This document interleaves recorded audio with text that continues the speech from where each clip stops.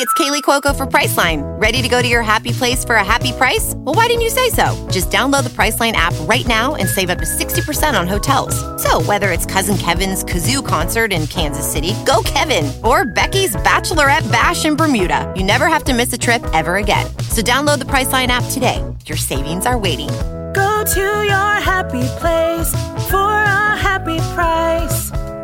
Go to your happy price, Priceline. 1 semester of law school. 1 semester of criminal justice. 2 experts. I'm Kristen Caruso. I'm Brandy Egan. Let's go to court.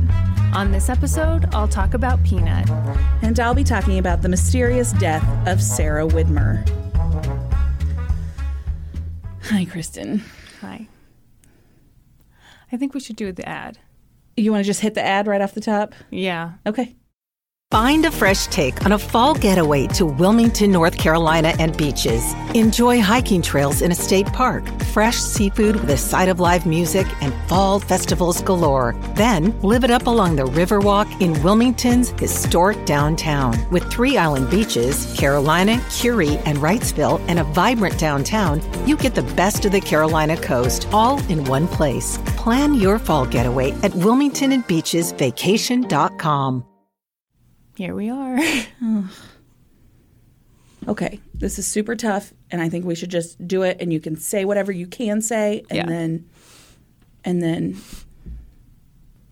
Okay, well, the first thing I'll say is if this is your first episode of the podcast, pick another one. Yes, kick rocks. Go somewhere else. You to kick rocks. I meant go to another episode within the podcast. If you haven't listened to us before this, then fuck off. I'm sorry, I misunderstood. You were just yes-anding. That's right. I'm just here to support you, Kristen, in whatever way that may be. We'll see what I can say. Hopefully I can say more next week. Yeah. We had to put Peanut down this week. This week is really 2 days ago. This is not, 2 days ago. It is extremely fresh.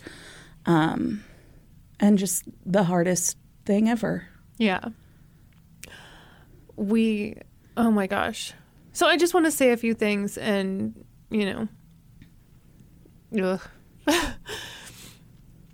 I got Peanut the year I graduated college when I had moved to a city where I didn't know anybody.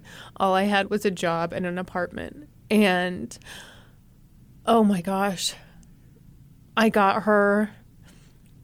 And I just loved her so much. And she loved me so much. And it was just like, it was a life-changing thing to have this dog who was excited to see me when I got home and just provided me with nothing but joy and love all the time.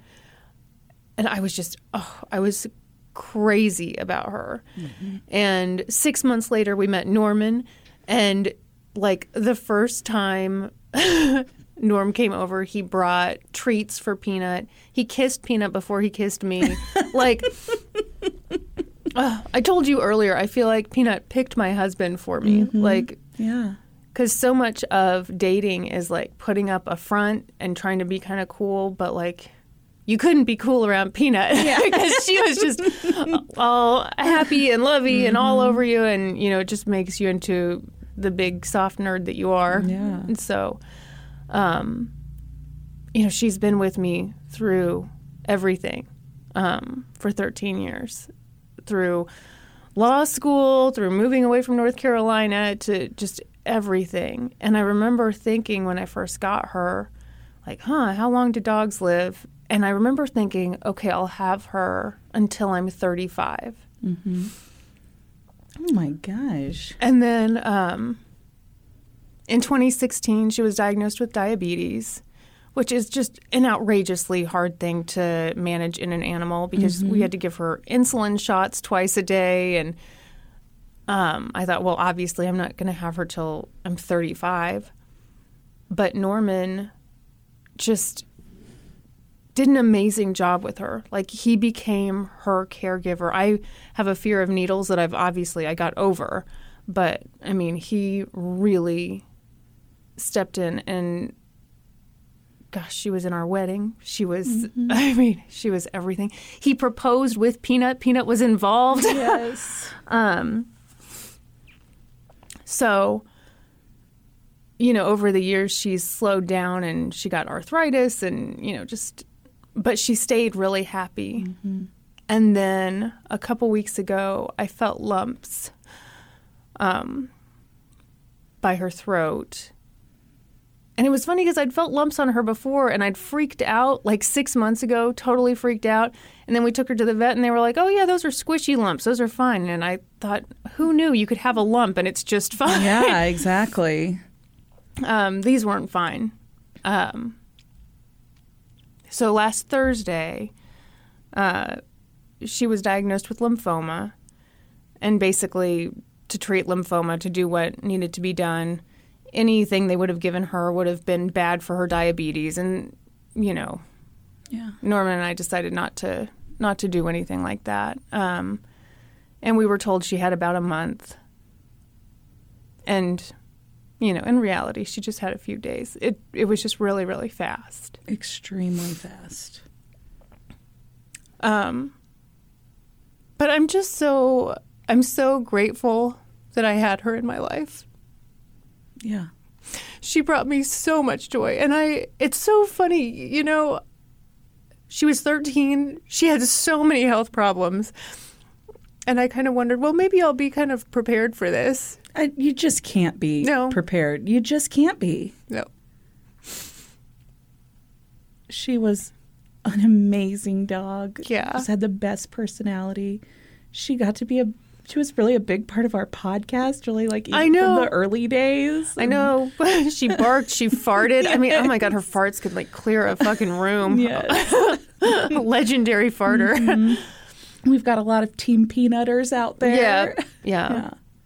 So, I don't know what my message is here, but I don't think there needs to be a message. Well, I've thought about talking about the experience of having to let her go.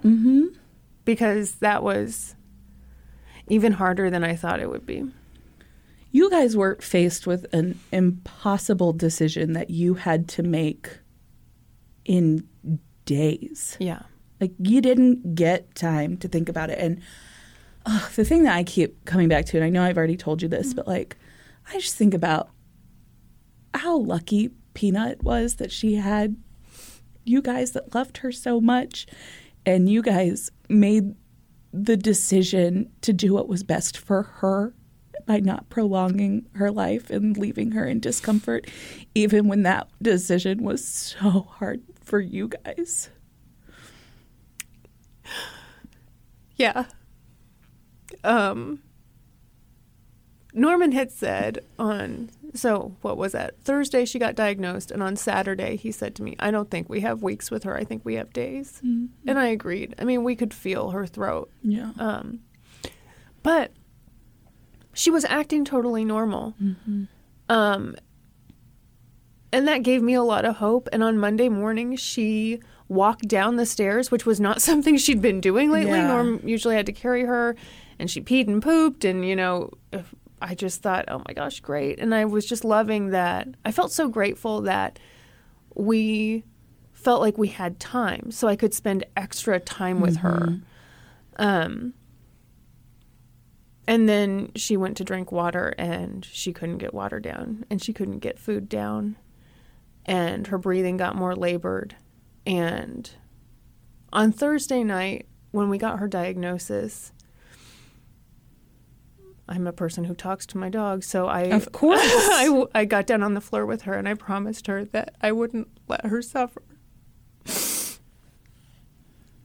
And I thought that would be a really easy promise to keep, but it was so hard on Monday. Yeah. It was so hard to know that, like, I could still see her personality, but the suffering was coming. You know, it was, and realistically, it was there. But, you know, we took her in, and I think the reason I want to talk about this is, like, we got home, and I felt so guilty. I felt terrible. I thought, oh my God, what if we did it too early? And I know we didn't. Right. It's been a couple days, and I look back and, the vet said this is only going to get worse. Mm-hmm. And the veterinarian was shocked by the new lumps on her throat and said, yeah, she's having a lot of trouble breathing. And I just can't imagine how gut-wrenching it would have been if we'd had to watch her suffer because we didn't bring her into the vet, when we could have. Yeah. But I did some reading, and it turns out that feeling guilty and terrible after this is normal. Mm-hmm. And so I don't know if anyone else out there is struggling with this, but I don't know. No, I think that's great to share that experience. I mean, it's obviously a terrible experience, and I hate that you guys are going through this. And I loved Peanut so much. Peanut, that's what I called her. Yeah. Yeah, and it was really sad today to come here and not be greeted at the door by not Peanut. Be barked at. Yeah, she never let you break in. No. She knew what you were about. No. You were going to try to sneak in a side door or something. But no, what a life you guys gave her. What an amazing life she had with you guys. You guys gave her so much love and took such great care of her, and there's not a dog that was more loved than Peanut.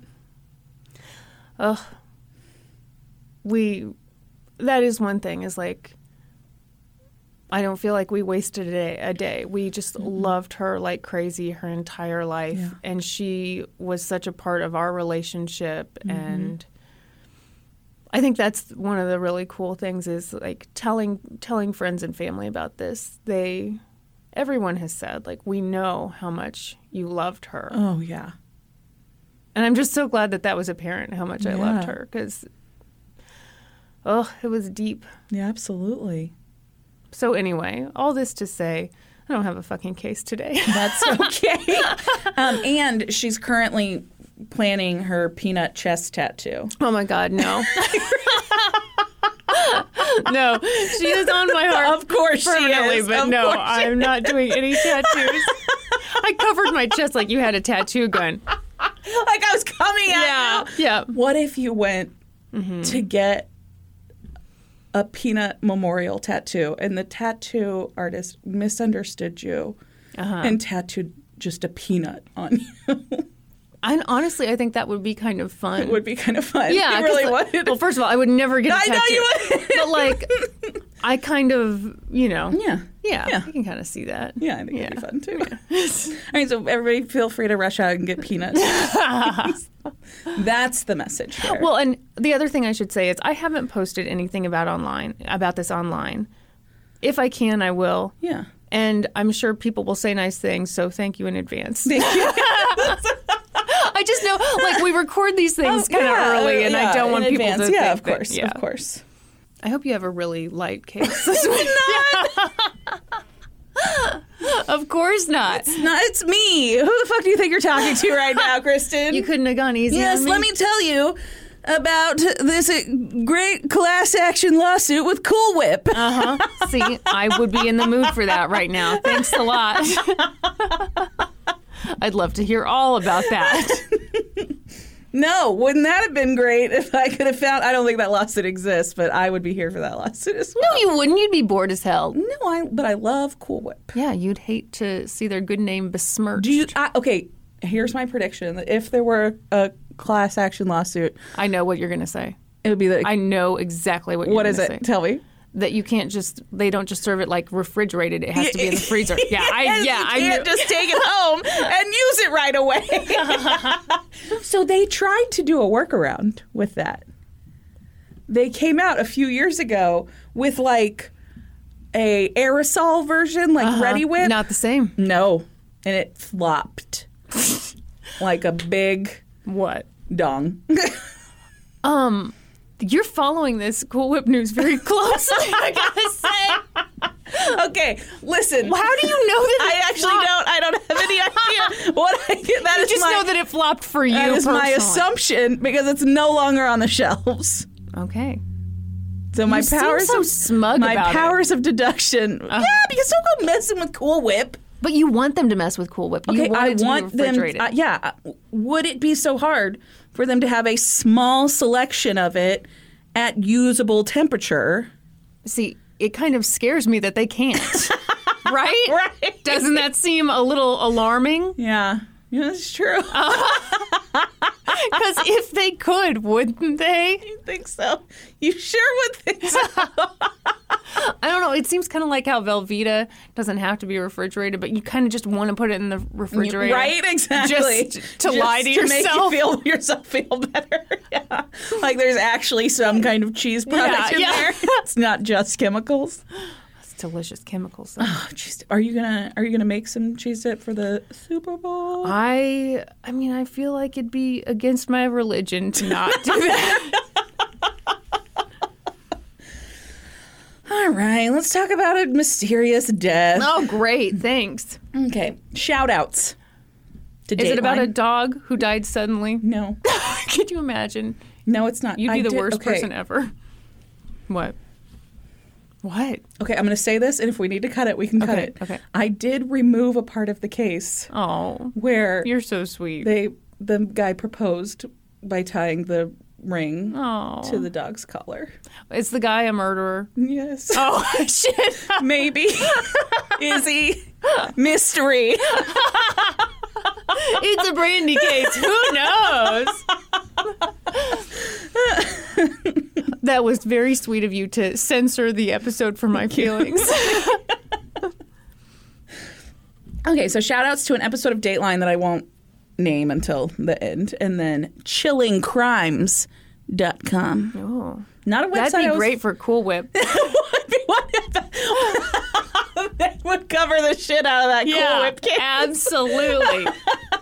And people would be like, I can't get a read on this website. Is it all a pun or like are there some murder stories in here? Anyway, this is not a website I was familiar with, but they had a great piece on this Okay. on this case. Ryan and Sarah Widmer were the story you hear about so rarely. Are you about to tell me they were perfect? They'd started as a blind date. Mm-hmm. Sarah's best friend was married to Ryan's college roommate, and the two of them thought Sarah and Ryan would be the perfect couple.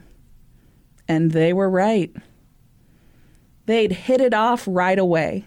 They balanced each other out. Ryan was laid back and easygoing, while Sarah was a planner and super organized. The relationship grew serious pretty quickly, and in early 2008, the couple bought a home together. It was a 4-bedroom brick home in Morrow, Ohio, which is a small town about 30 miles outside of Cincinnati. Their wedding invitations went out shortly after they moved into their new home, and in April, the couple wed in a beautiful formal affair. Following the wedding, Ryan With and your Sarah... stories, I'm always waiting for the other shoe to drop. No, this is perfect. They're the You always perfect give me couple. so much bullshit about They like, are oh, the perfect couple. I learned from couple. Dateline. I know that's how it's done on Dateline. They were the perfect couple. Oh wait, except it was abusive and terrible, and everyone knew it for years. Following the wedding, Ryan and Sarah honeymooned in Costa Rica and then settled into married life. Sarah worked as a dental hygienist across the river in Kentucky, and Ryan worked as a sports planner for the county. What's a sports planner? I don't know. I assume he organized recreational sports. Yeah, that makes but the most sense. I'm not sure. Okay. Life was good for the young couple.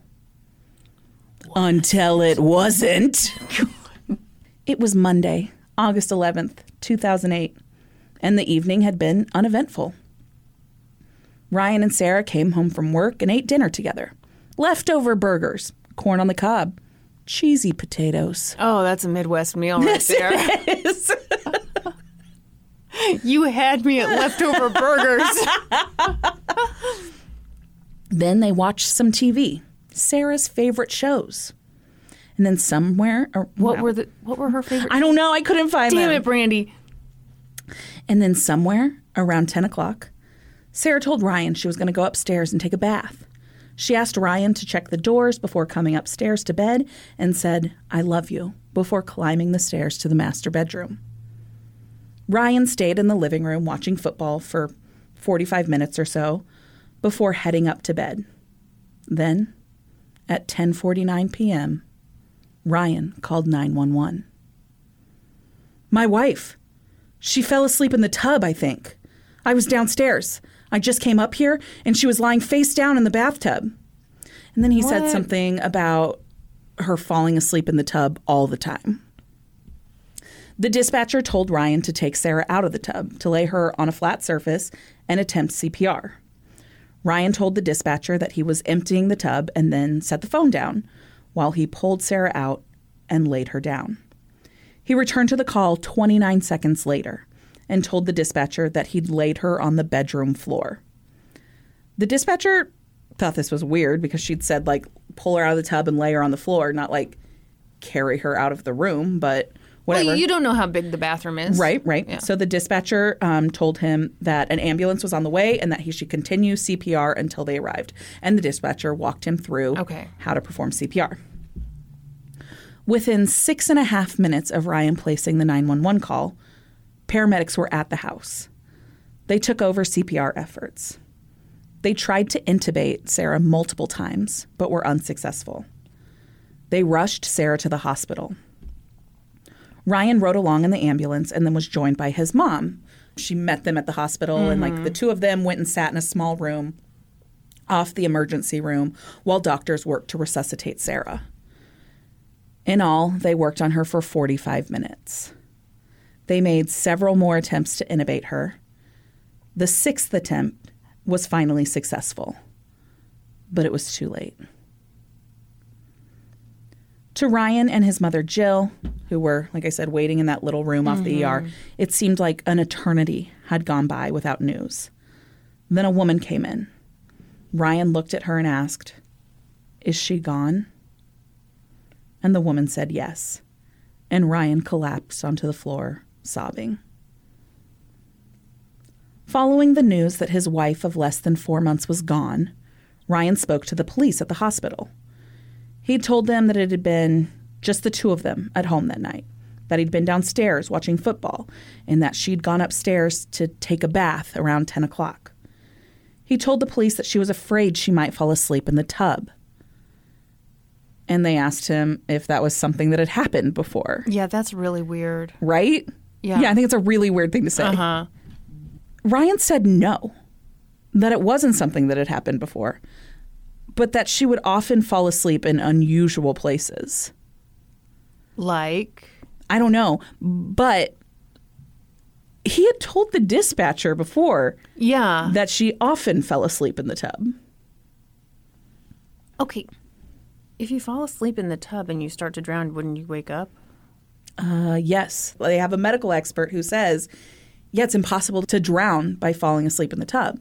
Oh. Because, the water coming on your face would wake you up. And if that failed to wake you up, then the gag reflex that takes place when water would start to enter your airway would wake you up. The medical expert that they talked to basically said without the intervention of drugs or alcohol, it would be impossible to drown in the bathtub by falling asleep. Yeah. Yeah. It was the early sorry. Get some of that thug life down you. What's it called? Body Armor Light. I prefer Thug Light. Yeah. It's like the harder version of Pedialyte. Yeah. It's for when you're an adult and you're hardcore. It's not for babies. Yeah. It was the early hours of the morning when Ryan and his mom left the hospital. They went to the couple's house, but Ryan said he couldn't go in. He asked his mom to go grab him clothes and then just take him to her house for the night. It hadn't even occurred to Jill that there was any reason to believe that Sarah's sudden death was anything other than a tragic accident or the result of some unknown medical condition at this point. That was until she entered Ryan and Sarah's bedroom and found crime scene tape across the bathroom and pieces of carpet missing from the floor. they'd been cut away and bagged as evidence.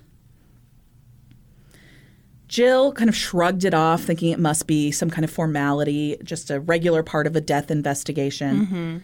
But then, 2 days later, Ryan Widmer was arrested and charged with the murder of his wife, Sarah. It turns out that a suspicious death investigation had been triggered almost immediately in this case.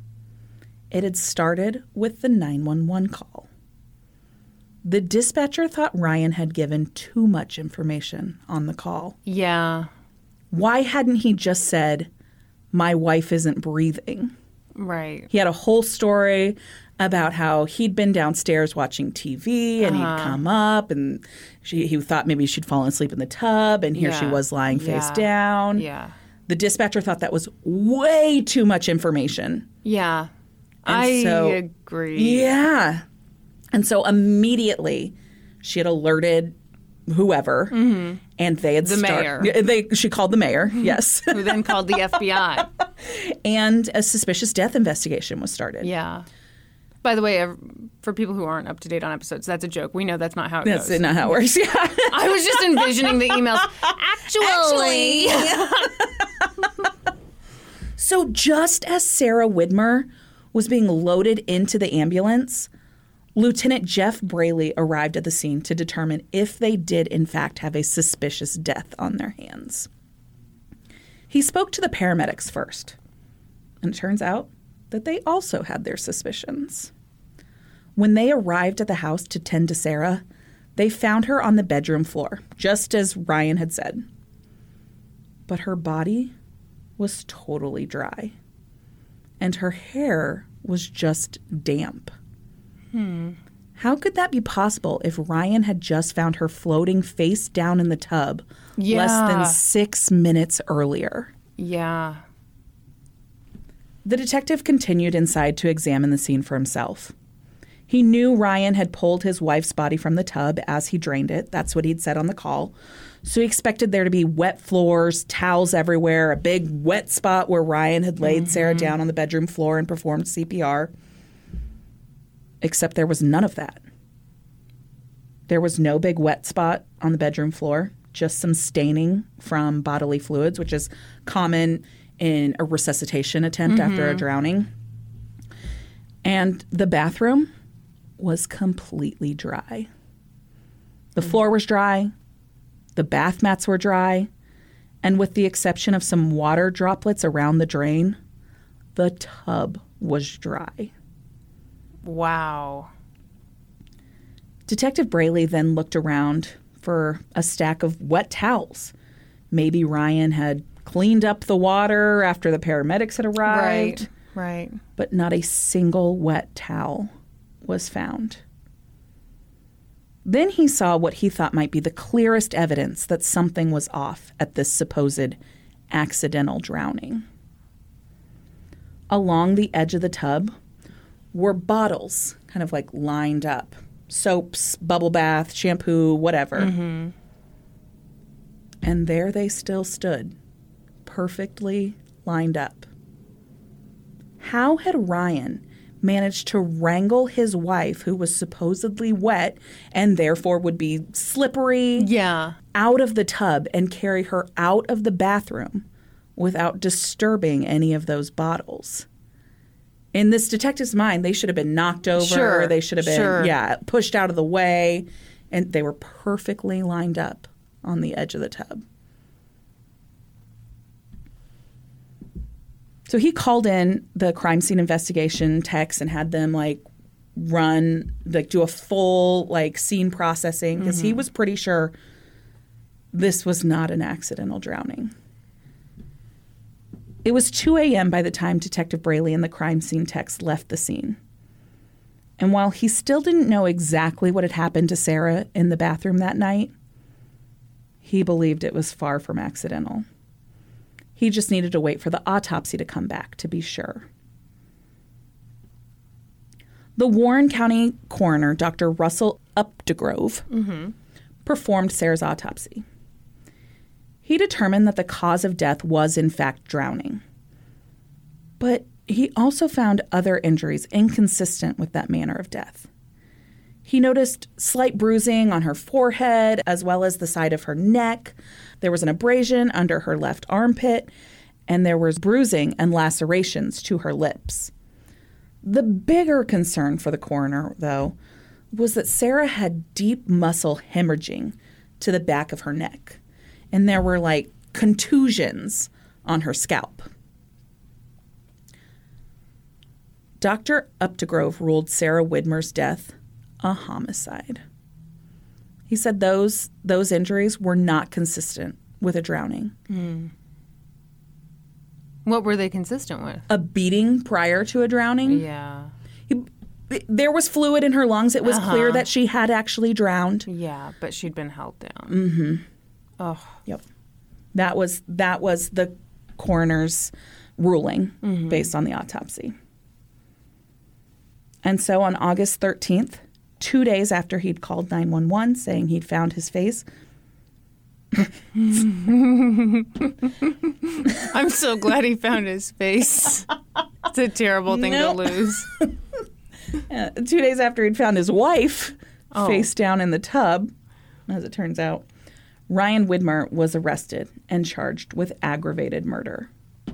Everyone was like shocked by this, including Sarah's family. Sarah's brother actually went to the bond hearing and asked the judge to reduce his bond so that Ryan could bond out. They did not believe that there was any chance that Ryan had any involvement in Sarah's death.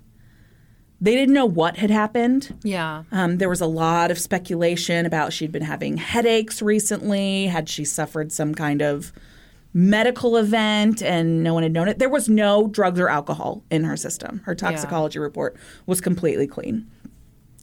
And this became like crazy news around town. Like it spread like every radio show was talking about it. People were calling in and saying how Ryan couldn't have had anything to do with this, and this was a case of tunnel vision on the part of the detectives. They decided within 2 days of the death that this was a murder, and they'd arrested him without even ever investigating it, without ever interrogating him. It was a big surprise to Ryan when he was arrested. He didn't even know that her death had been ruled suspicious at that point. So Ryan was actually able to bond out, and they prepared for a trial. They thought that this would be a pretty easy defense. There was nothing in this marriage that showed that it was anything but a happy marriage. The investigators looked and looked and looked and talked to everybody who knew the couple. There were no money problems. There were no affairs. There was no secret temper problem that nobody knew about. It seemed that everybody who knew Ryan was like, he couldn't have done this. He's the nicest guy ever. This is weird. It's very weird. Because there's always somebody who knows. Right? Yeah. There's always somebody who's like, She told me. Yeah. But no. The trial started, and the prosecution put up their case. They said that Sarah had died as a result of drowning. But that wasn't what was the thing here. It was what led to that drowning. And they said that 911 call was completely orchestrated, that she was dead long before the call, that Ryan had killed her and then orchestrated that call and faked the bath scene, faked the pulling her out of the tub, all of that to cover up the beating that had actually killed her. And he likely held her head underwater to kill her. Police had dusted the bathtub for fingerprints and had turned up like a couple of weird like smear marks. And the prosecution tried to say that this was proof that Ryan had like wiped the tub down after. But there was no way to prove when those marks were made or who made them, if they were made by a man or made by a woman. And they never found any any evidence of anything being cleaned up. The one piece of evidence they found was a used Lysol wipe that was sitting like in the corner of the tub. Well, that's not really evidence. I mean, I don't think that's evidence either. No. Yeah. The prosecution's big points were, okay, there was nothing wet in this bathroom. Nothing at all. The scene simply does not match Ryan's story. right. They also said that Ryan's story about watching football downstairs while Sarah was up in the bathroom didn't check out, because when they turned the TV on, it wasn't on the channel that the football game was. But the TV in the bedroom was. Okay.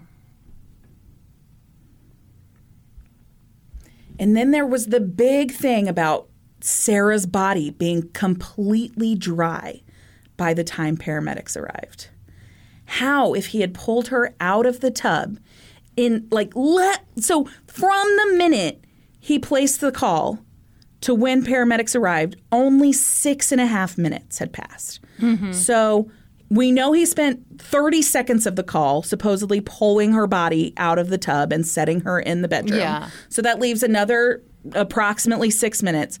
How had her body completely dried in 6 minutes and her hair was only damp? Yeah.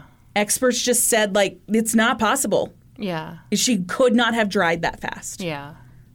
It just doesn't make sense. He orchestrated a call to try and explain stains on the carpet, maybe. The prosecution told the jury that there had been some kind of violent confrontation in the house that night, but they admitted that they couldn't tell them why. They called in an expert. So this is what I was telling you about before. They called in an expert who talked about the likelihood of drowning in a bathtub. And that expert said, basically, it's virtually impossible to fall asleep and drown in a bathtub unless drugs or alcohol are involved. Yeah. Because of the reasons I told you. Water hitting the face would wake you up. If that failed to wake you up for whatever reason, if you were in a deep enough sleep, then water entering your airways would set off your gag reflex and cause you to wake up. If somehow it got past that point, just the drop in your oxygen level would cause a person to wake up. Yeah. This expert testified that it would be virtually impossible to fall asleep in the tub and drown. The prosecution also called the coroner to talk about the findings of the autopsy and to explain what those findings meant and what his opinion was on what happened to Sarah that night. And he testified that in order for her body to be dry, like it was found, and her hair to be damp, his belief was that she must have been pushed over the edge of the sink or the edge of the tub and her head held under water. The prosecution said that Ryan held Sarah's head underwater until she drowned. And it was the pressure of him doing that and her fighting back against it that caused that hemorrhaging in the muscles in the back of her neck. Ugh. This story is terrible. Yeah, it is. The defense completely disagreed with the prosecution's theory, though. They said... As they are wont to do. Exactly. They said there simply was no evidence to suggest that Ryan had killed Sarah. There was no evidence to suggest that this was a homicide. Those injuries to Sarah's body, there was an explanation for them. And? Ryan and paramedics had attempted to resuscitate her for 45 minutes. Oh. She had gone through a lot of CPR and multiple attempts to intubate her. All of those injuries were consistent with that. Well, Right? Yeah. Shit. Yeah. They held their own private autopsy. They had Dr. Warner Spitz Yes! Warner Spitz in the building! They had him come in like the day after the coroner performed his autopsy. They performed their own private autopsy, which sounds like a cool band name. But and Brandy, what do you play? What are you offering? Obviously, I play the bass. Okay, sorry, jeez. Anyway, so they brought Dr. Spitz in to perform his own independent autopsy.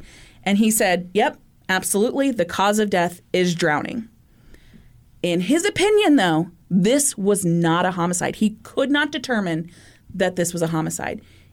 If he were the coroner, in this case, he would have ruled her manner of death to be undetermined. Mm-hmm. So there's a cause of death and manner of death, right? So cause of death, drowning, manner of death was ruled homicide.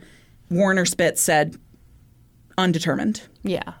I can't say this is a homicide. Yeah. Because these injuries, they are consistent with her being pulled out of the tub. They are consistent with her being carried and laid down on the floor. They are consistent with multiple people attempting CPR on her for 45 minutes. They are consistent with someone attempting to put a breathing tube down her throat in a moving ambulance. Wow.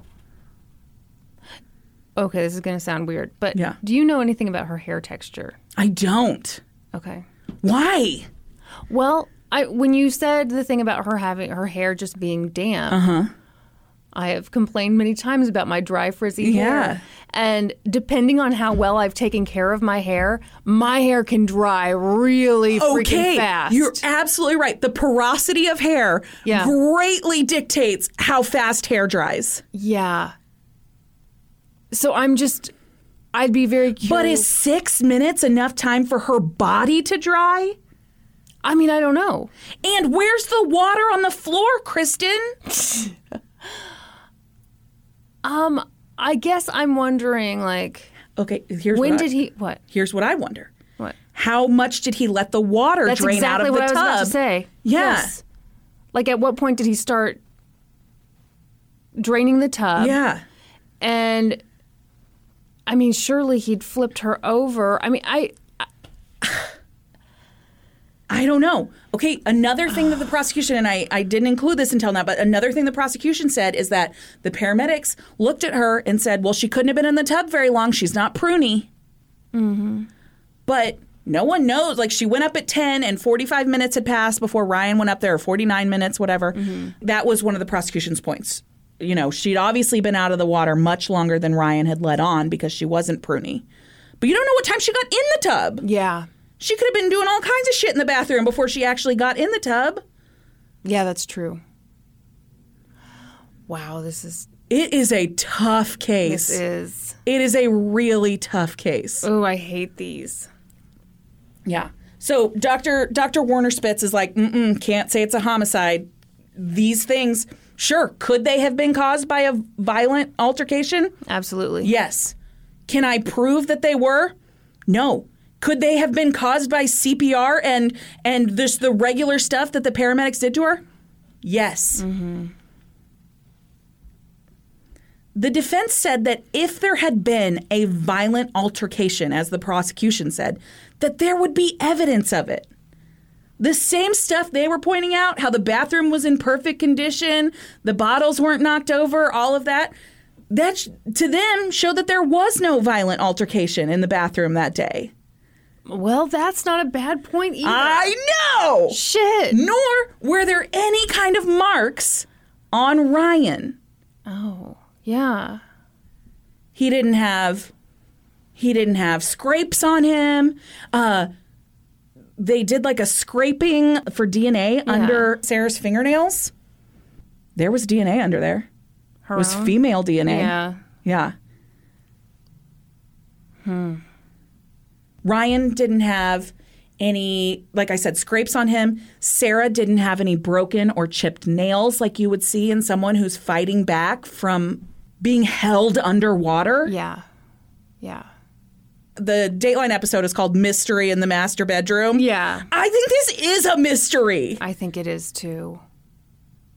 I can see both sides of this. Yeah. In their closing arguments, the prosecution was like, we told you what he did. You have to find him guilty. Mm-hmm. And the defense is like, listen, the prosecution says that there was a violent altercation, but they can't prove it. There's no proof of that. And we are here to tell you that there was no signs that this was anything other than a completely loving marriage. They'd only been married for 4 months at this point. There were no money problems. There were no affairs. They didn't uncover any big lies that anyone had been telling. Yeah. And that's what the defense, they said, there's no motive here. Ryan had nothing to gain from Sarah's death. The jury deliberated and deliberated and deliberated. And they were tasked with, so he was charged with aggravated murder. So they could find him guilty of aggravated murder, which means that he premeditated it, or they could find him not guilty of aggravated murder and find him guilty of simple murder, which means that he flew into a rage and just did it in the moment. Okay. And so if they send a note and they say they've reached a verdict and they come back and they announce that they found him not guilty of aggravated murder, but they found him guilty of the lesser charge of simple murder. Wow. So he's sentenced to the mandatory sentence of 15 years to life. But almost immediately after the verdict, affidavits came pouring into the defense attorney's office. There was major jury misconduct going on. Several jurors came forward and said that there was a group of 3 jurors, 3 women, who had gone home and conducted experiments to see how long it would take them to dry after they got out of the bathtub. And then they came back and told that information to the rest of the jury, which is strictly against the rules. You can't consider anything in your verdict that was not presented to you in court. I can't say I blame him, though. I think I'd do the exact same thing. I would do the exact same thing. Yeah, I would. I'd go home. I'd get myself all... That was about to sound filthy dirty. Lubed up. I'd get completely wet. Yeah. And then I'd lay on the carpet. Yeah. And see, number one, does my body dry faster than my hair? Of course it does. Yeah. Does it dry in 6 minutes? I don't think so. I don't think it does. I don't know. Probably not. Probably not. I don't know. That seems too It fast. seems fast. Yeah. It seems really fast. I don't know. Maybe there was a ceiling fan on in there. You know, in my bedroom, our ceiling fan constantly on, tower fan constantly on. Maybe if I happen to be laid down directly under the ceiling fan and in front of the tower fan, maybe I do dry off in 6 minutes. I have questions. Why do you have 2 fans? Because I need the air circulating in there. I need circulation. You should have. I wish you all could see Brandy's, hand tornadoes she made. Yeah. Can't have just dead air. No, I can't. I can't handle it. I can't handle when air is stagnant in my bedroom. You know, it's at the back of my house, and so I got to get things get real stanky in there. It gets stagnant. It gets stale. You got to have the fans blowing, Kristen. Okay. I understand. I mean, I don't really. I have maximum 1 fan per room, and I've never dreamed of adding another. I guarantee you, people will be like, I sleep with 3 fans on. Well, yeah, there's always a freak out there. I used to sleep with 3 fans on. No, you didn't. Yeah, I also had a 3rd fan blew directly on my face. How hot do you get when you sleep? I don't actually get that hot. I sleep with a down comforter, and I sleep like all bundled up in it. Mm-hmm. Okay. What? There's something about having like a fan blow on you, like cool air, like right in your hair. I don't know. It's like nostalgic to me. It reminds me of being a little kid, like on a camping trip or something. Oh. And so I sleep really good like that. Okay. That's kind of sweet. Thank you. Yeah. All right. So this word of jury misconduct comes in. They take it to the judge. The defense attorneys take these affidavits to the judge, and the judge is like, well, fuck, yeah, that's a problem. That's not how a judge talks. That's exactly how he talks. And so a new trial was ordered. Yeah. Yeah. But the acquittal on the aggravated murder charge stood. And so now they could only charge him, they could only try him again for the crime which he was found guilty of, which is like the simple murder, no premeditation. Why did that stand? Because they technically acquitted him of that and found him guilty of... So they limited the misconduct just to the Yes. simple murder. Okay. Yeah. Okay. Yeah, I don't know. You don't like it? I mean, not really. Because surely those experiments were a factor in... I would think so. Yeah. All right. Okay. Continue. So a second trial took place in May of 2010. Pretty much the same, the same exact circumstance as the first one. They laid out the same evidence, blah, blah, blah.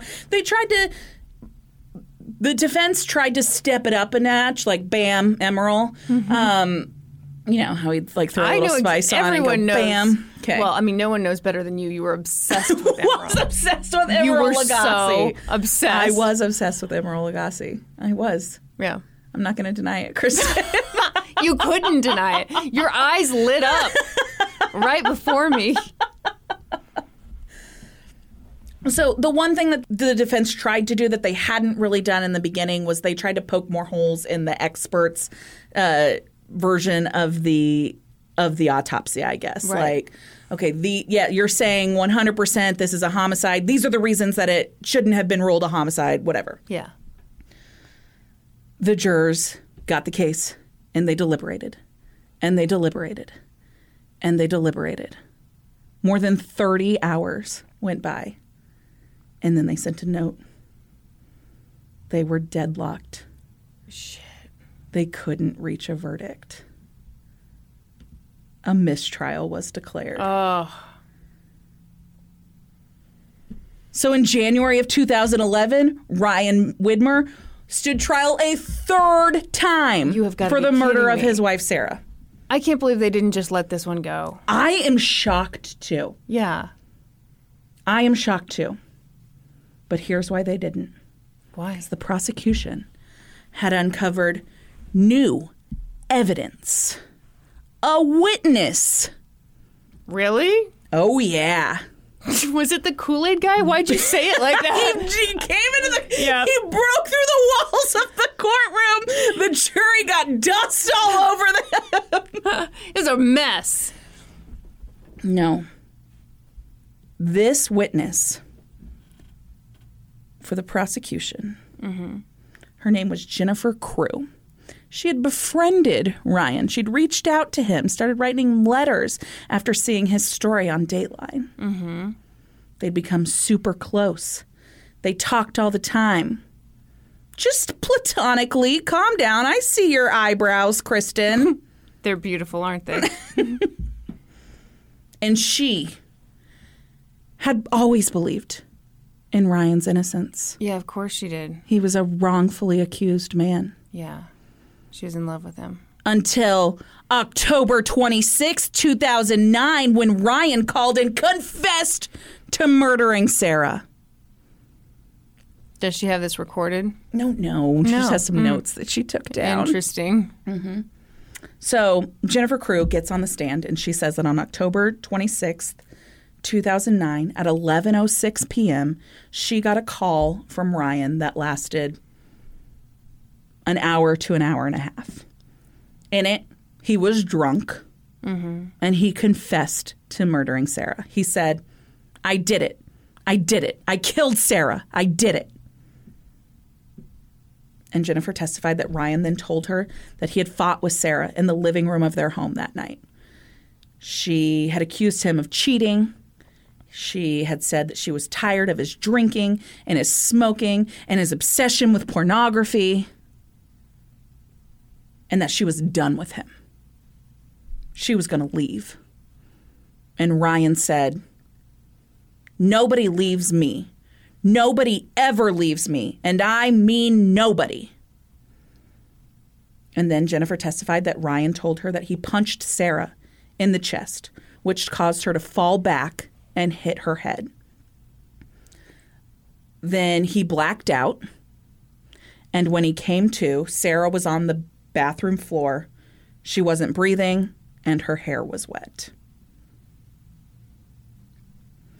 Jennifer then testified that Ryan told her that he only pretended to administer CPR during the 911 call because he knew there was no point. Sarah was already dead. Pretty damning testimony. I don't know. What's her deal? It doesn't match any evidence. There's no evidence that matches it. Yeah. There's actually proof that the call didn't happen when she said it did. There's proof that the call didn't last as long as she said it did. Yeah. She continued to talk with him following this confession and only gave this account of the confession like right before the third trial began, which was in 2011, 2 years after this call allegedly took place. Yeah, this is weird. Yeah. The defense was able to attack her credibility. They presented all that evidence that said, here's your phone records that show this call did not take place when you said it did. Yeah. Here's these discrepancies. Here's proof that you sent gifts to Ryan following this confession when you said you're terrified of him now. Mm-hmm. It did not look good for the prosecution at all. Yeah. The defense was really able to pull her story apart. Mm-hmm. But what it did was give somebody on the stand giving some kind of narrative to what took place in the house that night. Right. But nobody else could back up any of those claims that there was ever any fights about any belief that Ryan was cheating. The prosecution, the investigators searched for an affair and never found one. Yeah. I mean, just none of this could be backed up with any other proof beyond what this woman said. And that was the defense's take on this. Like, just tear her down and show that she's not credible. The defense's other new tactic that they had not used before this trial was to introduce evidence that maybe Sarah was suffering from an undiagnosed medical condition. They put on a couple of friends on the stand who said Sarah fell asleep all over the place. It was a joke. Wow. All the time. Like, Sarah, don't fall asleep at the table. They played a video. Okay, to be fair, I don't know that they played the video at trial, but they mentioned the video on the Dateline episode. Okay. There's a video of Sarah at a family Christmas get-together. It's loud. There's people everywhere. There's kids running around. And Sarah is asleep in a chair in the middle of it. Wow. The dentist that she worked for testified that she would take her lunch break. She would eat for like the first 5 minutes of it. She'd eat her lunch real fast, and then she'd go take a 30-minute nap in her car. Wow. Yes. These are extremely unusual things for a 24-year-old woman. Yeah. Her friends joked about her having narcolepsy. Oh my God. That is how often she fell asleep in odd places. Wow. She also, several people were brought to the stand to testify that she was constantly complaining about headaches. She was having these really bad headaches. Her best friend, the one that had set her up with Ryan, was a nurse and was like, you have to go get this checked out. This could be a blood pressure issue. This could be, you could have a blood clot. Like, this could be a very serious thing. You need to get this checked out. Yeah. To combat this, the prosecution put Sarah's mom on the stand, who at this point, their opinion of Ryan had changed completely. They now believed that Ryan was responsible for Sarah's death. And she testified that she didn't know about any of that. She had no knowledge that Sarah was having any kind of medical issue. She certainly had never seen her fall asleep anywhere weird. Mm-hmm. Imagine you're a juror. Whose testimony are you going to take more seriously? Or who are you going to put more stake in? The mom or the friends? That would be really difficult. Well, it's not just friends. It's friends and coworkers. That's true. I honestly might put more stake for something like this in friends and coworkers because they're more I think they're less likely to be affected by emotion. Yeah. And more likely to just say, this is what I witnessed. We saw her fall asleep all the time. Mm-hmm. No warning. Yeah. Oh. Yeah. It'd be tough, though. It would also depend a lot on just hearing them. Yeah, I agree. Yeah. I agree. I don't know. I think it's so tough because you're getting evidence, like, very contradictory evidence. Mm-hmm. Mm-hmm. As a juror, I think this would be a super tough case. In closing arguments, the defense asked the jury to look at all of the facts, all of the surrounding evidence, not just the expert testimony about the autopsy. Look at everything. Look at the fact that there were no problems in the marriage except for what this one woman is saying. Like, look at the whole picture. Ryan had no reason to hurt Sarah. Mm-hmm. And the thing that the woman said about the punching in the chest, yeah, there was no evidence of a blow to the chest, although there might not be if she was receiving CPR, because anything that would be around her chest would be deemed like related to that, right? Yeah. I don't know. I think it's a super fucking tough case. I think you've got to cut him loose. I agree. I don't think there's enough. I think there's too much reasonable doubt. Yeah, yeah. The jury deliberated, and they found Ryan guilty of murder. Wow. And he was sentenced to 15 years to life, the mandatory sentence. Wow. Yeah. I think there's too much doubt. A couple of jurors came out afterwards and said it wasn't any one particular piece of evidence that convinced them of his guilt. Mm-hmm. It was his reaction to the autopsy photos. What was his reaction? He had no reaction. Well, okay, first of all, this is the third trial. Yeah. He's not seeing them for the first time. Yeah. This has been going on and on and on. Yeah. That blows my mind. Oh. That is what it came down to. His reaction to the autopsy photos. Shit, I hate that. I hate it too. Yeah. So he has appealed his conviction, but basically he's down to his last habeas corpus appeal, and it's been submitted, but those, take forever if you ever hear back on them. Yeah, absolutely. In 2018, Ryan's twin brother, Iron. Oh, no. Oh, no. That's terrible. It's really bad. That should be against the law. It should be against the law.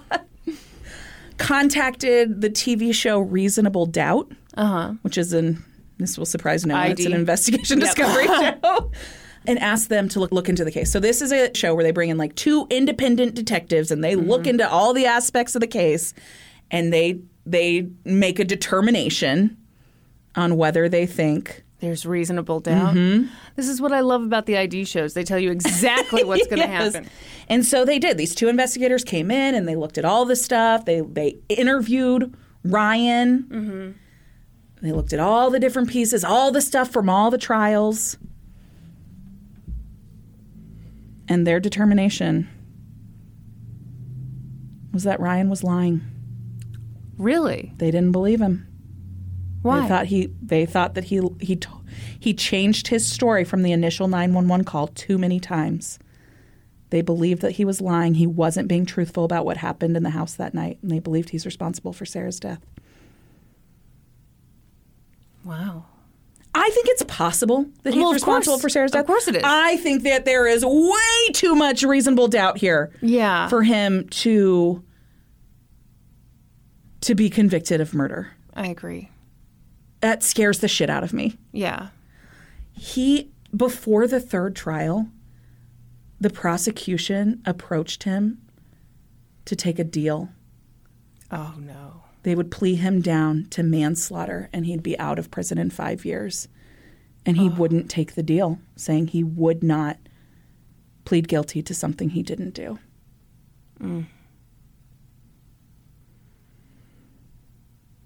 And that's the mysterious death of Sarah Widmer. This is a very polarizing case. Yeah. People believe one way or the other pretty strongly. Yeah. I am torn about what I believe. I think that there are definite inconsistencies in the scene. Yeah. There should have been fucking water everywhere if it happened the way he said it. Yeah, absolutely. But I don't think there's enough proof to convict him of murder. I don't think so either. Yeah. Okay, I gotta look her up. Yeah. Between his mistrial and his third trial, he actually met a woman and fathered a baby with her. Oh, okay. So he has a son. Which people tried to turn into this big thing about how much could he miss his wife if he's out there banging some lady while he's on trial for her murder. Okay, well this has gone on for a long time now. Well, and even if he did move on quickly, that's still not proof. Yeah. I don't know. I have, like I said, I think it's entirely possible that he is responsible for Sarah Widmer's death. I do not think there is enough evidence that he should have been convicted. Mm-hmm. Okay, I'm looking at her hair, and it looks like it's bleached blonde. Exactly. Which would... Porosity issues. Yeah. Yeah. Yep. You going to conduct your own experiment tonight to see how long your body takes to dry? No, because that sounds really annoying. I agree. But, oh, that's a tough one. It is so tough. Hate it. It is so tough. Yeah. Yeah. I don't know. I think the prosecution took a real gamble putting that Jennifer Cruz woman on the stand. I don't know why they would have done that. And Desperation. Well, yeah. Yeah, that's all it is, right? Yeah, but I think that very quickly could have gone the other way. Yeah. And cost them the case. But I don't know. I really struggle with this one because I don't think there's enough evidence that he should have been convicted. Yeah. That does not mean that I think he's innocent. You're worried about people coming for you. I'm just saying this is an often talked about case. Yeah. I am not sure where I land on that. Yeah. I think it's very possible that he's responsible for her death. Sure. I don't think there's enough evidence to convict him, though. I agree completely. Yeah. You still thinking about that case I did? No. Just gotta be honest. Thinking about my dog. Of course you are. Of course you are. Well, shall we move on to questions from the Discord? Of course. Let's do it. To get in the Discord, all you have to do is join our Patreon at the $5 level. That gets you one bonus episode per month and into the Discord to chitty chat the day away with us. Or if you're feeling like a baller, you can jump in at the $7 level. That gives you all of that. Plus, you get a card with our autographs and a sticker, and you get a bonus. That's a new word. A bonus video every month. And then what happens? There's the Bob Moss level. Tell us all about it. That's the Richie Rich level. It's $10 a month. You get all that stuff I just talked about. Plus, you get episodes ad-free and a day early. And 10% off on merch. Woo! Okay. Ooh, Devin Quinn asks, side part versus middle part debate. Please tell me not everyone looks good with the middle part. You're absolutely correct. A middle part is not for everyone. You stick to your side part. That is just fine. Tell them why, Brandy. It flattens the face, and it can make the face look rounder if you don't have the right face shape. Wow. Way to tell people that there's a wrong face shape. No, I'm just saying a middle part is not for everyone. I know. It's cute with the curtain bangs, very on trend right now. I'm not wearing it. I look terrible with it. Have you tried it? Yes. Oh, you have? I mean, just like when I'm combing it out after the shower, and it looks terrible. And you know what? A lot of people don't have an option to change their part. They have a really, set-in natural part. Oh, really? Yeah. I have a natural part. Huh. That's a legit thing, Kristen. Okay. Well, I would not question you on that. Don't question me. I can only imagine that this question is for you, Kristen, because I don't understand most of the words in it. Fudge Dragon would like to know what 90 Day Fiancé star should be on Making the Team. Is there anybody who could do a crossover? Oh, Julia, for sure. Very good. I was about to say no, there wouldn't be, but Julia, I think she could do it. She's a former go-go dancer. Maybe this is Mel Bell, M3L Bell. I'm guessing the 3 is supposed to be like a E backwards. Yeah. Okay. She asks, if you could live in any decade, which would it be and why? I would pick the 50s because the dresses were the best. I don't know. I feel like I always become a real bummer when I you're answer. like, well, yeah, because then you bring in like obviously the oppression. Yeah. All of that. But that's what my mind goes to. It's like, well, am I staying a woman? Am I staying white? Like, because I'm not going to I love the 50s dresses, but I'm not going to the 50s. Yeah, sorry, I'm such a bummer on that question. Ooh, Carlos the serial killer. Oh my gosh, people are so quick to change these names. Carlos the serial killer says, being in the Midwest, I yearn to try fast food places. What restaurant do you wish you had in your area? Mine is In-N-Out. They actually just opened an In-N-Out here in Kansas City. Overrated. Yeah, I'm not into it. Mine is Whataburger, which we are reportedly getting. Norman, I feel like he's checking up on that every 5 minutes, and he is pissed that it's not going to be super close to the house. Yeah. But yeah, Whataburger's delicious. I am very much looking forward to that. I can't wait for Whataburger. Okay, I want to know your answer to this question. Okay. I didn't write this down. Asks, if you started a charity, what would it be for? Ooh, I would do Alzheimer's research. Wow. Research.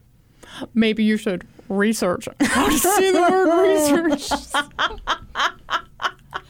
As I make fun of a perfectly good charity. That's what my charity would be for. Because my family has been greatly affected by Alzheimer's. And yeah, it's my biggest fear. And yeah, I think that some good funding for research would be great. Shout out to the Alzheimer's Association. Absolutely. Because, I don't know if you know this, Alzheimer's sucks. It does suck. Yeah. Yes. We talked about that on an episode. We do. Both of our families have been affected by it. Ooh, Bob Moss for Life says, our HOA is losing their shit over painted brick. All I can think of is that crazy case when you all first got started. So painted brick, yay or nay? I think painted brick can look good. It can also look really shitty. You have to do it the right way. I get weird about the age of the home. Yeah, I know, because you're into, keeping the original charm and all that. Yeah, well, I mean, you live in a historical home. So. Yeah. Yeah, and I mean, Yeah. I'm not taking out the original tiles. I'm not doing any of that. If anything, we're trying to take it back to what it once was. Yeah. But yeah, I say that. Okay, well, let's talk about a home that was built in the 70s and has that really orangey brick on the outside. I can tell you right now, our first place was a home that was built in the 80s. Yeah. And it had just really ugly brick in the basement. Yeah. And it was it felt terrible to do it. And my dad was like, don't do it. And Norm was like, no, don't. But then I did it and it looked so much better. Yeah. So I just think it depends. Yeah. And I realize the irony of I'm like, oh, keep it historic. And I sure am glad that no one came into this house in the 1940s and took out the tile. So, absolutely. Right. Yeah. Yeah. Josh P. asks, should I change my name to Blistered Butthole? I'm conflicted because I want to appear professional, but I also want everyone to know I'm cool. Absolutely. Change it away. You'll be the most professional blistered butthole in all the land. Oh, Lil Pink Kristen. This is an easy one. Lil Pink Kristen asks, if you were the subject of a true crime court case, who would you want to report your story? Skip Hollandsworth, Keith Morrison, someone else? Keith Morrison all the way. No, Skip Hollandsworth. No! Yes. I love Skip Hollandsworth. I want Keith Morrison. Listen. Dateline. They only have a certain amount of time to tell the story. They rely on a lot of tropes. You're right. You're right. Skip Hollandsworth, he goes in deep, and I'll tell him you said that. he he gets all the research done. He really doesn't seem to rely on, it was the perfect life. No. Excuse me. Just take a step back on my man Keith Morrison. I want Keith Morrison. You're not going to change my mind. Okay. No, you take Skip Hollandsworth all day long. All right, I will. He'll do a Fine, I will. He'll do a 6-part podcast about you. Good. And so will Keith Morrison. It'll be the thing about Brandy. Oh God. I don't think you want that. You have to be really bad to get your own podcast done by Keith Morrison. I thought you were going to be the victim. Freak show? I'm guessing there's 3 X's in place of a K, but Ooh. yes. Yeah. Asks, desperate hair question. I deal with really bad dandruff and I have black hair and wear black clothes, so super noticeable. Any tips? I'm willing to try anything. Okay, without seeing it, I think it's very likely you don't have dandruff. You have dry scalp. You have irritated scalp. And so a lot of people use dandruff shampoo, which just dries that out more. What you need is a tea tree shampoo that's going to get the blood flowing. That's going to get the scalp all moisturized. So I would say try out a tea tree shampoo, even do a scalp treatment, get some moisture to that scalp. How about olive oil all over the scalp? I mean, that's just good luck getting that out of your hair. Thank you. I appreciate that. J-Lo says that her skin looks the way it does because of olive oil. Yeah, and she says, stop asking her. No, she has not gotten Botox. Do you think that's true? No, I don't either. I think that's fucking crazy is what I think. I like J-Lo a lot, but don't you dare lie to us. I love J-Lo. Yeah. I think J-Lo is amazing. Yeah, I do too. Yeah, but just say you had the Botox. Right. Yeah. Or a facelift or whatever. Because, there's no... Yeah, how is it still that taut? My skin's not that taut, and I'm 15 years younger than her, at least. How old is she? 50? Something. She's something. She's some age. She's some age. But, yeah, she just looks way too damn good for that to be natural. Yeah, she's 51. Yeah. No. Mm-hmm. That's not olive oil. Mm-hmm. Oh, MB wants to know, Brandy, would you rather binge a whole season of 90 Day Fiancé or research Art Heist for the next episode? Okay, I'm going to change that a little. Okay. I'm going to make it so you have to... Oh, my God, you guys should see her face right now. Okay, a whole season of 90 Day Fiancé. Okay. Keep in mind, these episodes are super long. It's a real-time commitment. Or, I'm going to say 4 Art Heists in a row. Oh, I'd rather watch the show. Okay, 3 Art Heists in a row. Oh, I'd still watch the show. Do you really hate Art Heists that much? Yeah. They're so exciting. Here's the thing, is that would take me so long. Yeah. Because I would lose so much interest. And it just, yeah. I know. Yeah. I would choose 2 Art Heists over a season of 90 Day Fiancé. What a hater. But I wouldn't be excited about it. Would you walk into each episode like it was a funeral? Yeah, I would. Ooh. DeVry Law School asks, would you rather be given $1 billion, but you can't tell anyone you have it, not even your spouse or closest friends, or be given $1 million and you have to tell literally everyone you know and meet in the future that you have it? Oh, God, so everyone thinks you're an asshole, too.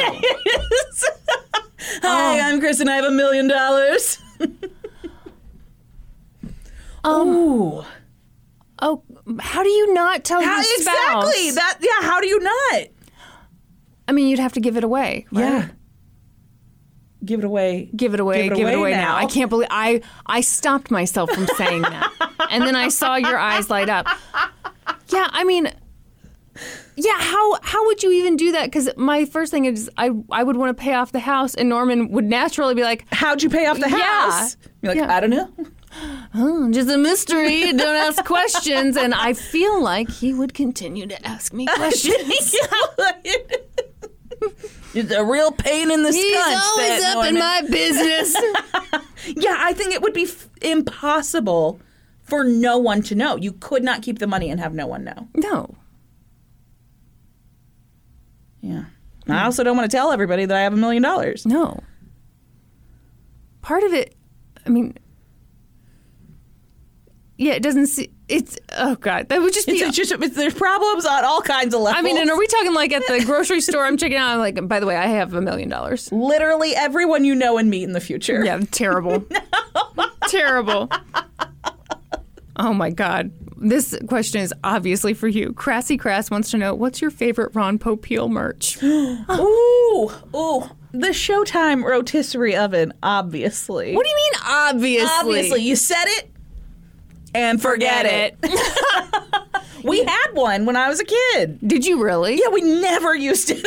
Well, I mean, yeah, how often do you roast a chicken? Like, realistically, I think there's got to be problems with that. Like, didn't people's houses burn down? Because you can't just turn on a rotisserie oven and then leave.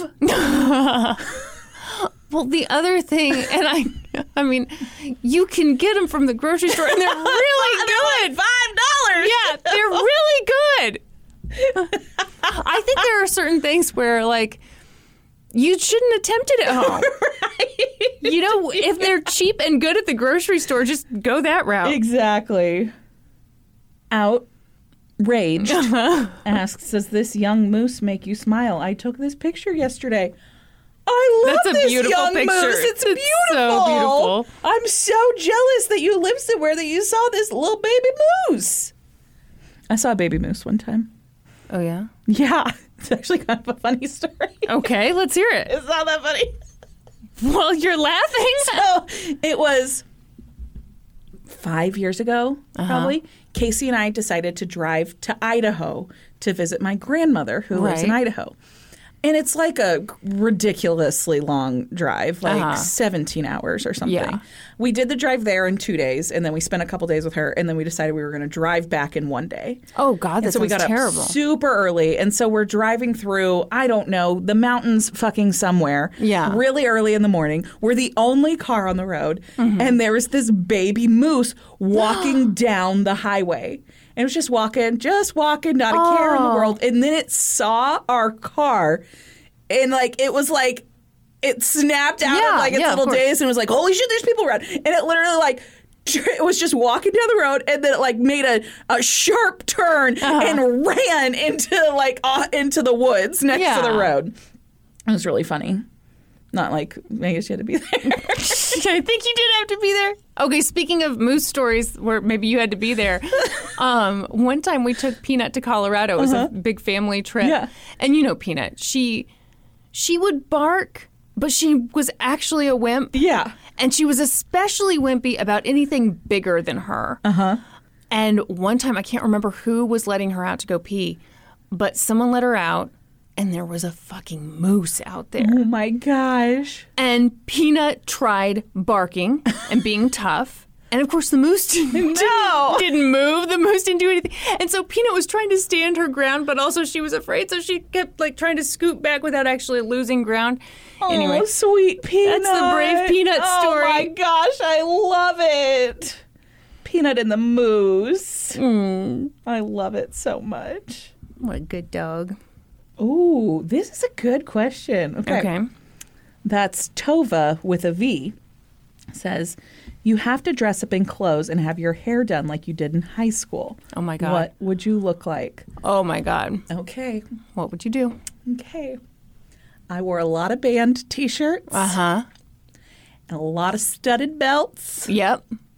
And I had long, very straight, blonde, heavily highlighted hair. Yeah. And I wore very thick eyeliner, way thicker than I wear now. You had to let people know exactly where your eyes were. Yes. Uh-huh. And I wore skateboard shoes. Yep. And my jeans, it was like boot cut jeans. Right. But then skateboard shoes are so big. They're like, I don't know, they're like little balloons for your feet, basically. Yeah. You had to slit the inside of the jean so that it would fit down around the shoe. And then you stepped on the backs of the jeans, and so the jeans were all like chewed up in the back from walking on them.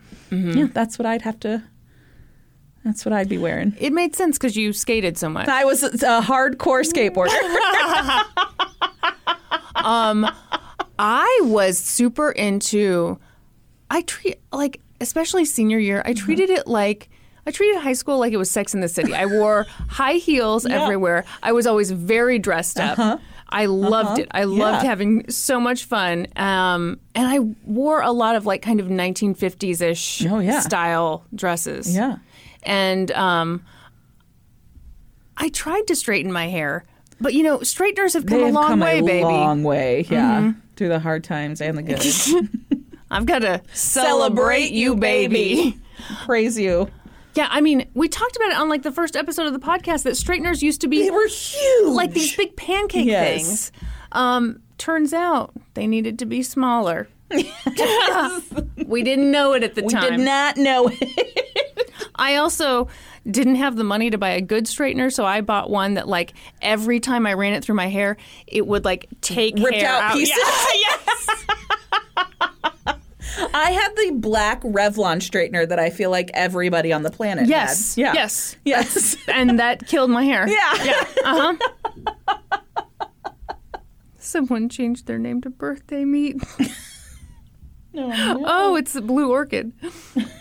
Oh, I'm about to take a question from Birthday Meat. Okay, Birthday Meat asks, ladies, what are some of your favorite cover songs? Okay. Oh, I've got a lot. No. I could not care less about this question. I have one that I think is the best. And this was not intentional, Birthday Meat. I swear I know you're Australian, and this happens to be an Australian band who does this cover. The song is No Diggity. And the cover is done by Chet Faker. Oh, it's so good. It's this kind of electronic, alternative version that really slows it down. Oh, so good. Okay. You know this. You're familiar with No Diggity. No doubt. Anyway, No Diggity by Chet Faker. My favorite cover. Very good. Should we move on to Supreme Court inductions? We absolutely should. All right, this week we are continuing to read your favorite cookies. Jill Davis. Homemade vegan peanut butter. All right. Sarah Law. Anzac biscuits. People really, really coming out strong this week. Jessica Appleton.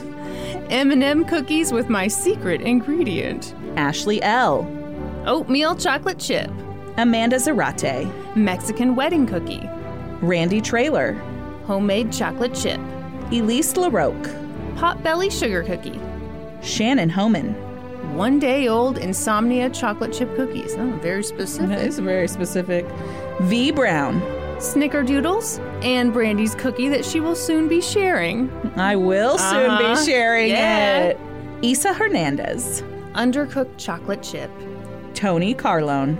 Peanut butter pinwheels. Kara Schlicker. Chocolate chip peanut butter.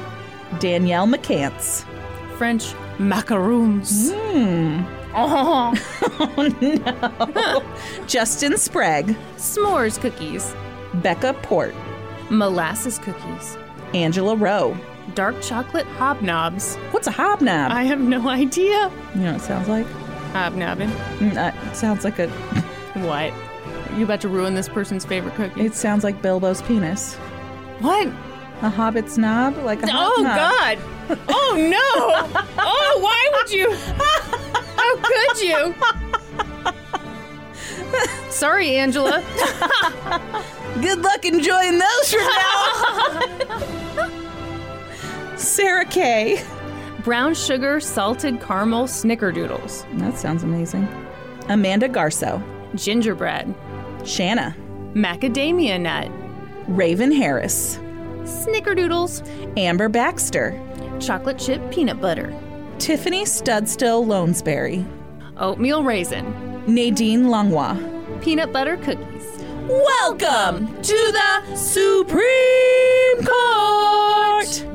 Thank you guys for all of your support. We appreciate it so much. If you're looking for other ways to support us, please find us on social media. On Facebook, Twitter, Instagram, Reddit, Patreon.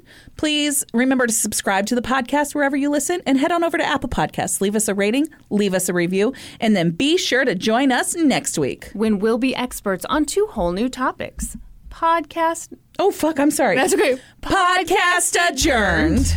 And now for a note about our process. I read a bunch of stuff, then regurgitate it all back up in my very limited vocabulary. And I copy and paste from the best sources on the web, and sometimes Wikipedia. So we owe a huge thank you to the real experts. I got my info from the Dateline episode, The Mystery in the Master Bedroom, chillingcrimes.com, the Springfield News Sun, and Cincinnati.com.